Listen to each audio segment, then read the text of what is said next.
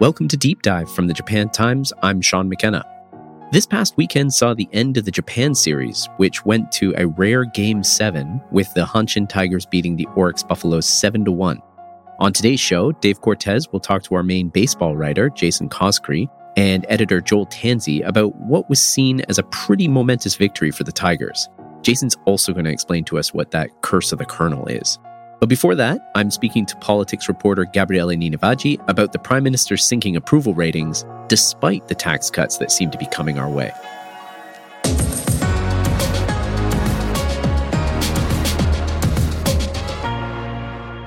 Hi, Deep Dive listeners. So we recorded our chat with Gabriele on November 6th before he set out to cover the G7 foreign ministers meetup in Tokyo.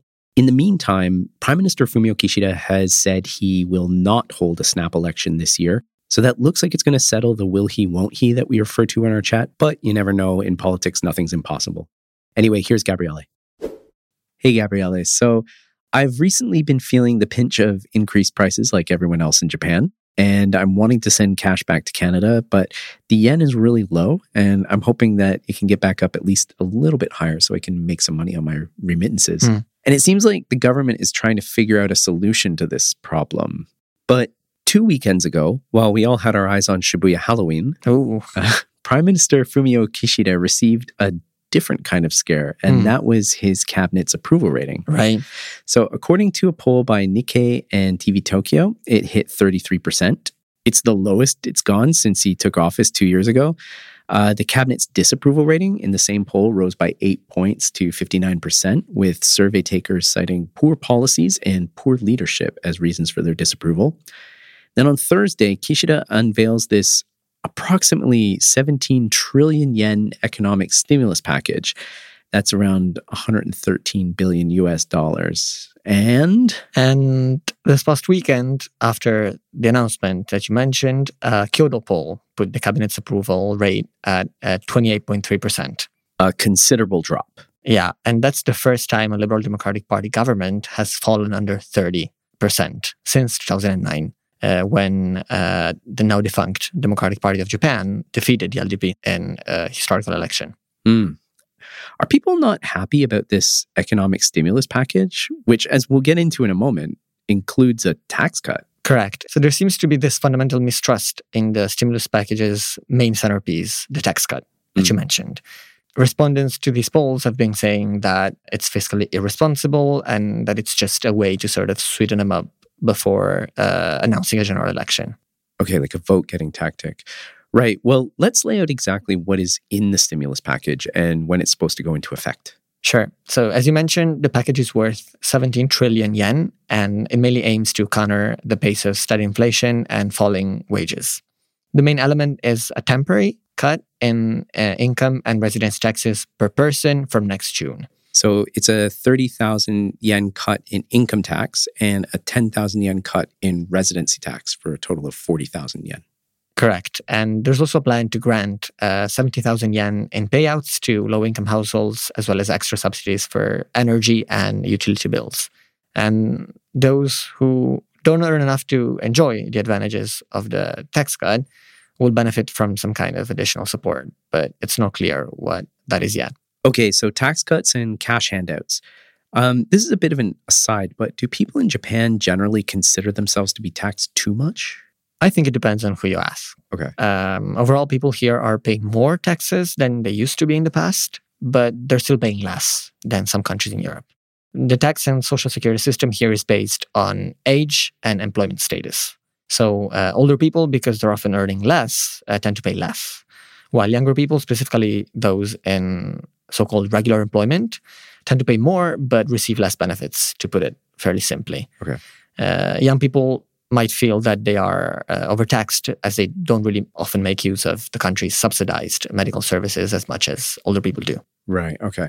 On the other hand, with Japan's aging population, there's an ongoing debate over the necessity to adjust these structural imbalances. And people who are older and have retired recently have been asked to pay more in tax, if they can afford it, obviously. So there seems to be this trend in Japan of asking those who can afford to pay more, regardless of age. Okay. So back to the stimulus package. What kind of timeline are we looking at for this? So the government will submit a budget proposal later this month for discussion in the Diet, which is the parliament, and presumably pass it before December 12th, before the ongoing session of the Diet is scheduled to end. And anyone who qualifies for subsidies will get those soon after the budget passes. But the tax cuts will come in June next year, after a related law is submitted early next year. Is there any chance the budget won't pass? Well, there have been some pretty deep disagreements within Kishida's own party, the Liberal Democratic Party, on this tax cut, but at the moment it's extremely unlikely that the budget won't pass the Diet. The Prime Minister is obviously strongly advocating for it, and the other day he told a news conference that, and I quote, "Japan's economy is now on the brink of exiting from deflation. It would be more difficult to do so if we miss out this chance. I'm determined to boost disposable income in order to lead to expanded growth and create a virtuous cycle," unquote. So this virtuous cycle the Prime Minister mentioned there is a reference to the deflationary cycle that Japan has been stuck in for decades, yeah? Yeah. So deflation brings lower prices, and if I'm looking at the problems inflation is causing, don't we want lower prices? Well, we want to be able to afford goods and services. A deflationary spiral might seem helpful, but when price levels decline, that leads to lower production, reduced wages, decreased demand, and continued price declines, hence the spiral. So it's better to bring our wages up to afford higher prices than to bring prices down. Right, and deflation has negative effects on the economy at large. For example, in other countries, a deflationary cycle can lead companies to cut costs by laying off workers. But that's a bit hard to do in Japan because of strict labor laws. What has happened in Japan is that companies have refrained from investing in people's training, reskilling, which obviously leads to high productivity. And instead, they're sitting on their profits. For a rainy day. For a rainy day. You know, in the past few years, we've actually been paying quite a bit in taxes, and Kishida himself is saying that he wants to, and I'll paraphrase him on this, return the fruits of increased tax revenues to the people. Okay, so Kishida's big hope is that he can juice the economy. Tax cuts and handouts are usually popular, but the Prime Minister's approval ratings are falling. You said earlier this is due to the fact that voters seem to think the cuts are fiscally irresponsible. Right. So while the budget is likely to pass, as I said, the Prime Minister has been facing a lot of opposition within his own party from some, pretty prominent and vocal politicians. But at the same time, also economists and the financial sector are also concerned about a tax cut. And also influential media outlets are coming out against it. They don't think a tax cut is going to help. No, they don't. Increased spending and tax cuts are going to add to Japan's debt. Japan already has the highest debt among major economies, 261% of gross domestic product in 2022. So they're worried about mounting debt. That's often a line we'll hear coming out of U.S. political narratives, isn't it? Yeah, it is. Though, it's an issue every country is worried about. Japan is really no different in this. Okay. Yeah. The government has also already injected hundreds of billions of yen into the economy since the pandemic, and things have been picking up slowly. So some people are arguing that this really isn't the time for another boost, another stimulus. But inflation is what is causing the Prime Minister so many headaches, like it is in other countries. And this is because of the economic challenges of the pandemic, the war in Ukraine, the low yen, and so forth. So also for the majority of this year, Kishida has been in parliament defending another one of his policies, a tax hike. Oh, a tax hike? What? Yes, a tax hike. The tax cut is temporary. It's sort of an effort to try and get the economy completely out of this deflationary spiral that I mentioned. But Kishida, long-term, he wants to spend more money on defense and childcare. He was planning to raise corporate, income, and tobacco taxes as a way to pay for the increase in defense spending. But, no politician wants to raise taxes, so that hike has been postponed until 2025. Additionally, the funding for his childcare policies is still unclear. The Prime Minister has said repeatedly that he wants to conduct a spending review and avoid imposing an additional burden on citizens. But at the moment, it looks unclear as to whether or not he'll be able to do that. Okay, so the guy who's been talking about raising taxes has suddenly come out with a plan to cut taxes. Yes. So his whole thing was raising taxes, so much so that he got the nickname Zoze Megane, which kind of loosely translates as four-eyed tax hiker. Because of his glasses? Yeah. That's cold. So the four-eyed tax hiker, their words, not mine, now wants to cut taxes. And I'm guessing the public isn't buying it. And that suspicion is what is turning up in his approval or disapproval ratings. Right. So the argument in Kishina's eyes is to cut taxes, boost the economy, keep momentum for wage hikes, get people to a place where they can afford a tax hike, and then implement those tax hikes to pay for defense and childcare. This is a plan, obviously, and some people think it might work and some don't. We won't know until next year, I guess. Okay. Yeah. On paper, a tax cut should be music to voters' ears, especially at a time when everything seems to be getting more and more expensive. But there seems to be mixed messages on this because Kishida has been in power for a little more than 2 years now, and in that time, he hasn't really set forward a clear agenda for the country. It seems as though becoming prime minister was his goal, and that was it. He has been tackling single issues one at a time as they arise, the pandemic first, and then the war in Ukraine, and then the Unification Church last year. But he has struggled to build a legacy for himself, especially in the domestic arena. So far, he's been pretty lucky and also skilled in a way, but that might not be enough under current circumstances. At the moment, really, I think there are a few signs that his popularity is going to increase anytime soon. So quick takeaway, tax cuts in June. Tax cuts in June. Okay. Gabriele, thanks for coming on Deep Dive. Thanks for having me, guys. We'll be back after the break with Dave Cortez.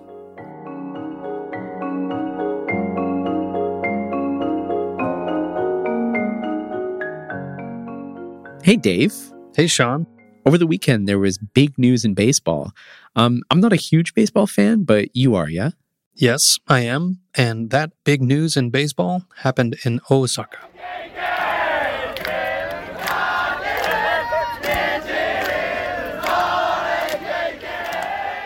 So that was the sound of Hanshin Tigers fans celebrating their team's victory on the famed Ebisubashi Bridge in Dotonbori on Sunday. This is like Osaka's equivalent to Shibuya Crossing, culturally speaking. I'm really showing my ignorance here. The Hanshin Tigers are Osaka's team? Technically, they're a Kansai team, but they're basically an Osaka team. Okay. And this past weekend, they played and defeated the Oryx Buffaloes, another Kansai team, in Game 7 of the 2023 Japan Series, which is Japan's professional baseball championship. Right. So for listeners who know American baseball, this is kind of like when the Red Sox or the Cubs broke their championship droughts. So it's a big deal for Tigers fans, and of course they celebrated on the bridge, several of them jumping into Dotonbori River, but most just partying and chanting into the night. And so for these fans, it had been decades of disappointment, and finally the drought, or the curse, came to an end. So to unpack all this drama and celebration, I spoke to Japan Times sports writer Jason Koskri, one of the best sports writers on Japanese baseball around, and our colleague Joel Tanzi, who lives in Osaka and took part in the celebrations as well. Jason, Joel, thanks for coming on Deep Dive. Thank you for having me again. Thanks for having me. So we have our work cut out for us today. We have a possible budding rivalry and even a curse to explain to the audience. But I guess a good place to start is to ask you both, since you guys went down there after the game, what was the scene like in Osaka's Dotonbori area when the Tigers won? Well, I didn't get there until it was after midnight, almost 1 o'clock, after I finished up at Osaka Dome, Kyocera Dome. And there was still a bunch of police. There were a lot of people, a lot of fans there singing chants, themes, all that. So it was there's a lot of people down there still. It wasn't as crowded as some of the videos I saw. Okay. I didn't see anybody jump into the river, but there were still a lot of people there. What about you, Joel? What did you see? Yeah, I probably got there at about 10:30, and it was just hordes and hordes of Hanshin Tigers fans just out celebrating. It was a very heavy police presence, so getting close to the Dotonbori River was actually quite challenging, even just to see it. They had a lot of barricades up. I know I saw some people online had managed to get in and jump in, which is always a common celebration after a big Tigers win. But I didn't see any of that. But yeah, just tons of fans out there, all cheering, all celebrating, having broken 38 years of frustration. Right on. So clearly a lot of passion from the fan base and city, it sounds like. But let's go back and have you guys set the stage. Joel, you quoted in one of your stories Trevor Reitschuda, founder of the Hanshin Tigers English news website and podcast, as saying that the Tigers are kind of like lovable losers in a sense. It's kind of like when you have a kid and your kid fails at something, you still can't stop loving them. They're cute even in defeat, right? So can you guys give me a quick rundown of the Hanshin Tigers' place in MPB history? You know, every sport has their own underdogs, but what is Hanshin's story?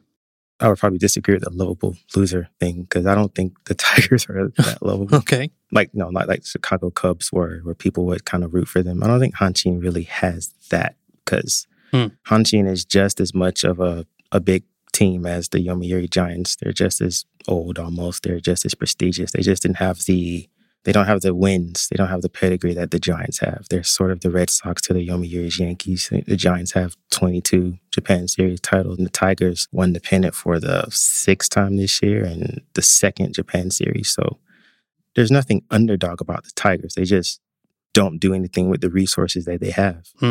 Yeah, I mean, I think he's correct that this is not a small market team. They've got a lot of resources, so it's hard to call them underdogs. But I think from Tigers' perspective, the fact that there hasn't been a lot of success over the years just makes, you know, those few successes and that kind of, you know, chance to win it all just all that much more important. Whereas a franchise like the Giants, you know, if you've been a Giants fan for 40, 50 years, you've seen however many championships, that winning feeling maybe just feels almost a bit redundant at a certain point. And whereas the Tigers, you know, it's been 38 years since they've been able to win a Japan Series. So in the Kansai area, there is a feeling that they're losers, but the fans love them anyways. I see. Well, Joel, can you maybe recall a specific moment or memory where you really thought, wow, it's really tough to be a Tigers fan? So I have to put everything on the table here. I've only been a Tigers fan for about 6 years, and I kind of became a fan through marriage. My wife is grew up in Kansai, and her father-in-law is a huge Tigers fan. And of course, I want to get in on his good side, so I'm not going to cheer for another team. But in that 6-year period, I've seen kind of some ups and downs. I actually felt like last year they had a really good team.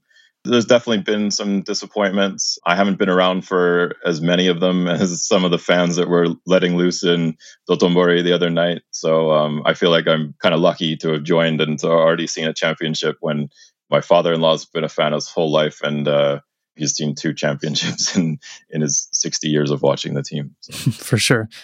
What's the curse of the Colonel? Well, the curse of the Colonel was they were cursed supposedly by the spirit of Colonel Sanders from Kentucky Fried Chicken.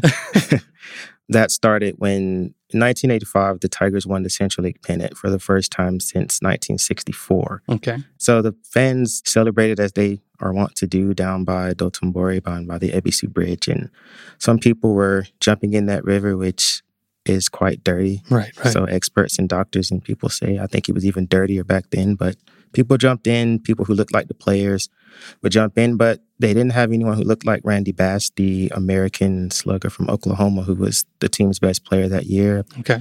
So they improvised and they went and stole a statue of Colonel Sanders from outside of a KFC somewhere and chucked it into the river. Okay. And they went on and won the Japan Series after that. That's a common misconception about this curse, is that they won the Japan Series and then threw the statue in the river. They actually threw the statue in the river after they won the pennant. Then they won the Japan Series that year, and then things just went down. In 1988, Randy Bass's son got sick. He left, and the team said he didn't have permission to leave, and it was kind of an acrimony split with him. And then they started finishing in last place a bunch, missing on draft picks, and just a lot of things were going wrong for the team. And people started saying that it was the revenge of Colonel Sanders for the way they treated his statue. And so it kind of started getting called the curse of Colonel Sanders. And that's where that started, was basically by them throwing that into the river. And they didn't win the pennant again until 2003, which I guess technically would have ended the curse because the curse started with the pennant and they didn't win the pennant again. But some people believed it would last until they actually won the Japan Series again, which doesn't make that much sense since they hadn't won it before then either. Right. But the fans love a story, right? Yeah. And they won the Japan Series that year that they threw him in. So I guess he let them have one and then... Right. So maybe not exactly a curse, but they did start kind of failing for decades after that, right? I guess it was a curse in the way of they didn't win the pennant again. Right. They lost the Japan series in 7 games in 2003. They got swept in 2005. They lost in 5 games in 2014 before they finally broke through and won this year. Well, that definitely helps explain what this means to fans, whether it was the curse broken this year or the last time they won the pennant. But I do want to ask, though, at the start of this season, did anybody pick the Tigers to actually win the Japan series? Was this expected? Well, in our paper, I picked them to win the pennant. All right. They were, I think, almost every pundit, not almost every, but a lot of people expected them to make it to the playoffs at least. I got to give big credit to Jason for picking the Tigers to win it, because even as a Tigers fan, I thought maybe second or third was achievable this year, but I didn't expect them to finish first. Gotcha. Well, Kansai, the region that includes Osaka, Kyoto, and Kobe, was heavily represented in this matchup, as you guys know. So we have 2 teams who claim Osaka as their territory, the Hanshin Tigers in the Central League, and their opponents, the Oryx Buffaloes in the Pacific League. And actually, the Buffaloes have been really good as of late. Jason, just before the series kicked off, you wrote an article titled Kansai Superiority at Stake in This Year's Japan Series.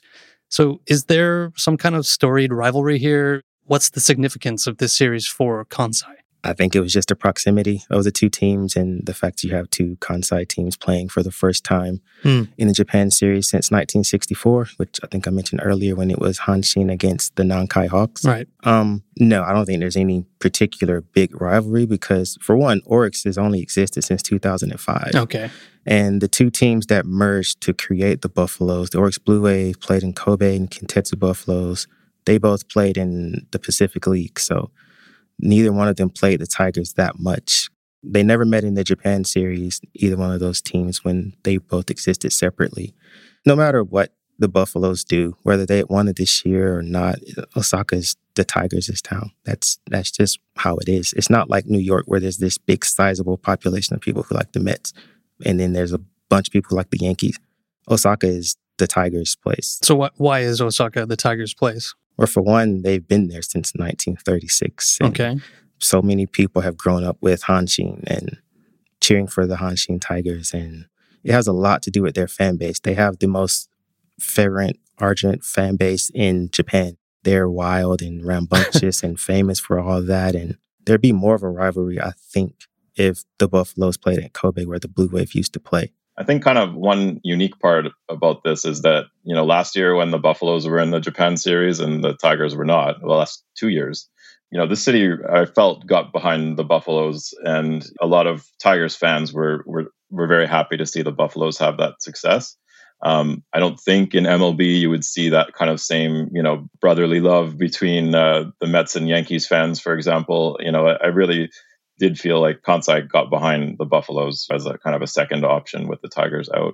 Okay, so that leads me to the next question, I guess. We're going into the series with some kind of high drama laid out. You've got the Tigers curse, the Buffaloes winning recently, and whether or not there is a rivalry or not, there's Kansai bragging rights on the line. And honestly, as a baseball fan, I just have to say, what's not to love about that? It sounds like the stage was set, like I said. But in the end, obviously the players have to go out and win the games. So I'll ask Jason, there's the Buffalo's pitching ace, Yoshinobu Yamamoto's presence in the series. You've written about that. But I'd like to hear about maybe some of the other standout performers and really how the series went in general. Well, how the series went in general, I think Yuma Mune for the Oryx Buffaloes had a really good series. He's the third baseman, and he made some really good fielding plays. He had a key hit in Game 3 that helped the Buffaloes win. He had another one in Game 4, although the Buffaloes ended up losing that game. He still helped put them ahead. Marwin Gonzalez, he also had a pretty good series. He had a home run. For the Tigers, Shota Morishita, the right fielder, the rookie, he had a really good series. He had about 8 hits, drove in some runs, drove in the big 2 runs with a triple in Game 5. Koji Chikamoto had hits all over the place. He had finished with 14 hits. He had 3 3-hit games in the Japan series and had 4 hits in Game 7. He was also really good. And Koyo Aoyagi, the pitcher for the Tigers, kind of a gutsy performance in Game 7, coming in, having not pitched since September 29th and giving them what he gave them on the mound. So those guys, I think, really stood out for the teams in the series.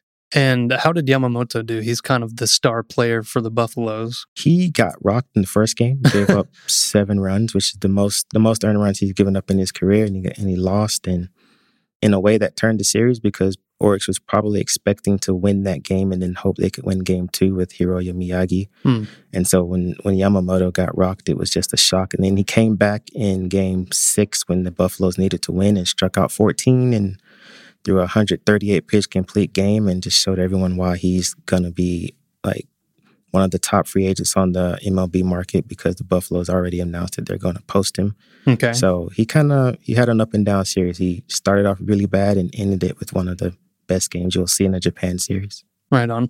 I also remember you tweeting about Sheldon Noisy's performance in the series. Was he good throughout the series, or did he just help the Tigers bring it home in the end? Sheldon Noisy made his fair share of plays in game 1 through 5 in left field that I think probably got overlooked by a lot of people, but he made some plays that helped them prevent runs, and that's what the Tigers excelled at, was preventing runs, and he was a part of that. So he had a pretty solid 1 through 5. Then he hit the home run. The only run that Yamamoto gave up in game 6 was Noisy hitting a home run. And then he comes back in game 7 and hits a home run off Hiroya Miyagi, who's the Oryx's second best pitcher. So after hitting 240 with only 9 home runs in the regular season, he hits 2 back-to-back games off the 2 best pitchers that Oryx has. Right. 2 guys who were both on the World Baseball Classic team, and that second one against Miyagi pretty much helped the Tigers clinch the series. Right, that's cool. And you mentioned the World Baseball Classic, which is where I think a lot of casual baseball fans have heard Yamamoto's name for the first time this year because he was so dominant in that series, which Japan won. And so it will be interesting to see how he does if and when he gets a chance to pitch in Major League Baseball. And the other thing I want to mention is, if you haven't picked up on it already, baseball championships are played as a series. Usually it's best of 7, so first team to win 4. And this series went to game 7. And as Jason mentioned, Yamamoto didn't do very well in the first game, which means the Tigers won. But to get to game 7, obviously there has to be some kind of heroics from each team to push it all the way to the final possible game. So what is the kind of significance of the 2 teams taking it all the way to game 7? Well, game 7 obviously is the decisive game, and there hasn't been a real game 7 in the Japan series since 2013 when the Giants and the Tohoku Rakuten Golden Eagles faced each other. So you don't get game 7 that often. You don't get it that often where the championship is guaranteed to be decided by whoever wins or loses that day. So I think it was pretty significant that it got that far. It's fitting for 2 teams who are kind of equal too. I'd like to put a question to Jason. My father-in-law, after Game 7, just went back and forth on who the MVP of the Tigers was, and there was so many kind of standouts, but also very few kind of really consistent performers. So who would you pick as the Tigers' top player in that series? Oh, it's Chikamoto, easy. Chikamoto was the most consistent player on either team. He had 3 hits twice, 4 hits once, and then he had a hit in every game except game 2. And he's a Tigers outfielder? He's a Tigers center fielder, and he also, you're pretty good in center field as well. So I think it was pretty easily Chikamoto. After that, that's a great question. I think Seiya Kinami, the shortstop, also had a pretty decent series, and he was pretty consistent. Chikamoto had 14 hits, Kinami had 10. I think they had some guys who could have won MVP, but I think Chikamoto, who actually did win MVP, was the clear choice. Right. So I guess I'll say congratulations to Joel as a Tigers fan and ask you to maybe share with the audience what it means to you to finally see them win it all after so long. Yeah, like I said, I haven't been a fan for too long. I'm not going to portray myself as some long-suffering Tigers fan because this is like year 6, I guess, of this journey, if you will. But to know what it meant for everyone else who had been waiting that long, and my father-in-law had tears in his eyes as we got the final outs, and just to see that kind of emotion and passion, kind of unleashed in various ways. Some people had a cry and went to bed at home. Other people felt the need to go down to the Namba area and perhaps even jump in the river. So I just felt that to see what it meant to the city and the region, and everyone still, I think, is still kind of on a high a few days later from that championship. Gotcha. Okay, one last question while I have you both. Where does Shohei Ohtani play next year? In LA with the Dodgers. With the Dodgers? Yep. Joel, do you have a speculative answer? I was going to say the Dodgers. Okay. I guess to be different, I'll say that maybe the Mets will throw just a ton of money at him and he'll play with Kodai Senga. I don't know. Right on. Well, let's see how it shakes out. Anyway, thank you guys for coming on Deep Dive and explaining the ins and outs of this to our audience. It was nice talking to you. Thanks. Thanks so much for having me on. So the Dodgers. Yeah, I thought they'd hedge a bit more, but they seemed pretty sure about it. I mean, I don't know a lot about baseball, but I know to trust Jason. Yeah, exactly. Well, thanks to both Jason and Joel for joining the conversation this week. And thanks to Gabriele, too. Elsewhere in the Japan Times, as mentioned at the top of the show, the group of 7 foreign ministers have been meeting in Tokyo. That's being chaired by Japan's top diplomat, Yoko Kamikawa, who announced the results of the meet on Wednesday. The group called for humanitarian pauses in fighting between Israel and Hamas militants in the Gaza Strip. They also called for support for civilians and access for humanitarian workers, but the statement didn't call for a ceasefire nor explicitly condemn Israel's warfare in Gaza. Kamikawa added that the discussion was heated at times, extremely frank, and unreserved. G7 nations also expressed support for Japan's decision to release treated water into the Pacific Ocean from the wrecked Fukushima No. 1 nuclear power plant, with the group calling the release safe, transparent, and science-based. And on that, Japan began releasing a third batch of treated radioactive water from the wrecked Fukushima No. 1 nuclear plant on November 2nd. The operator, TEPCO, said after finishing inspections following its second release, which concluded on October 23rd, that it had found no reason to alter procedures. Deep Dive is produced by Dave Cortez, our outro music is by Oscar Boyd, and the theme music is from the artist 4L. I'm Sean McKenna. Potsukare-sama.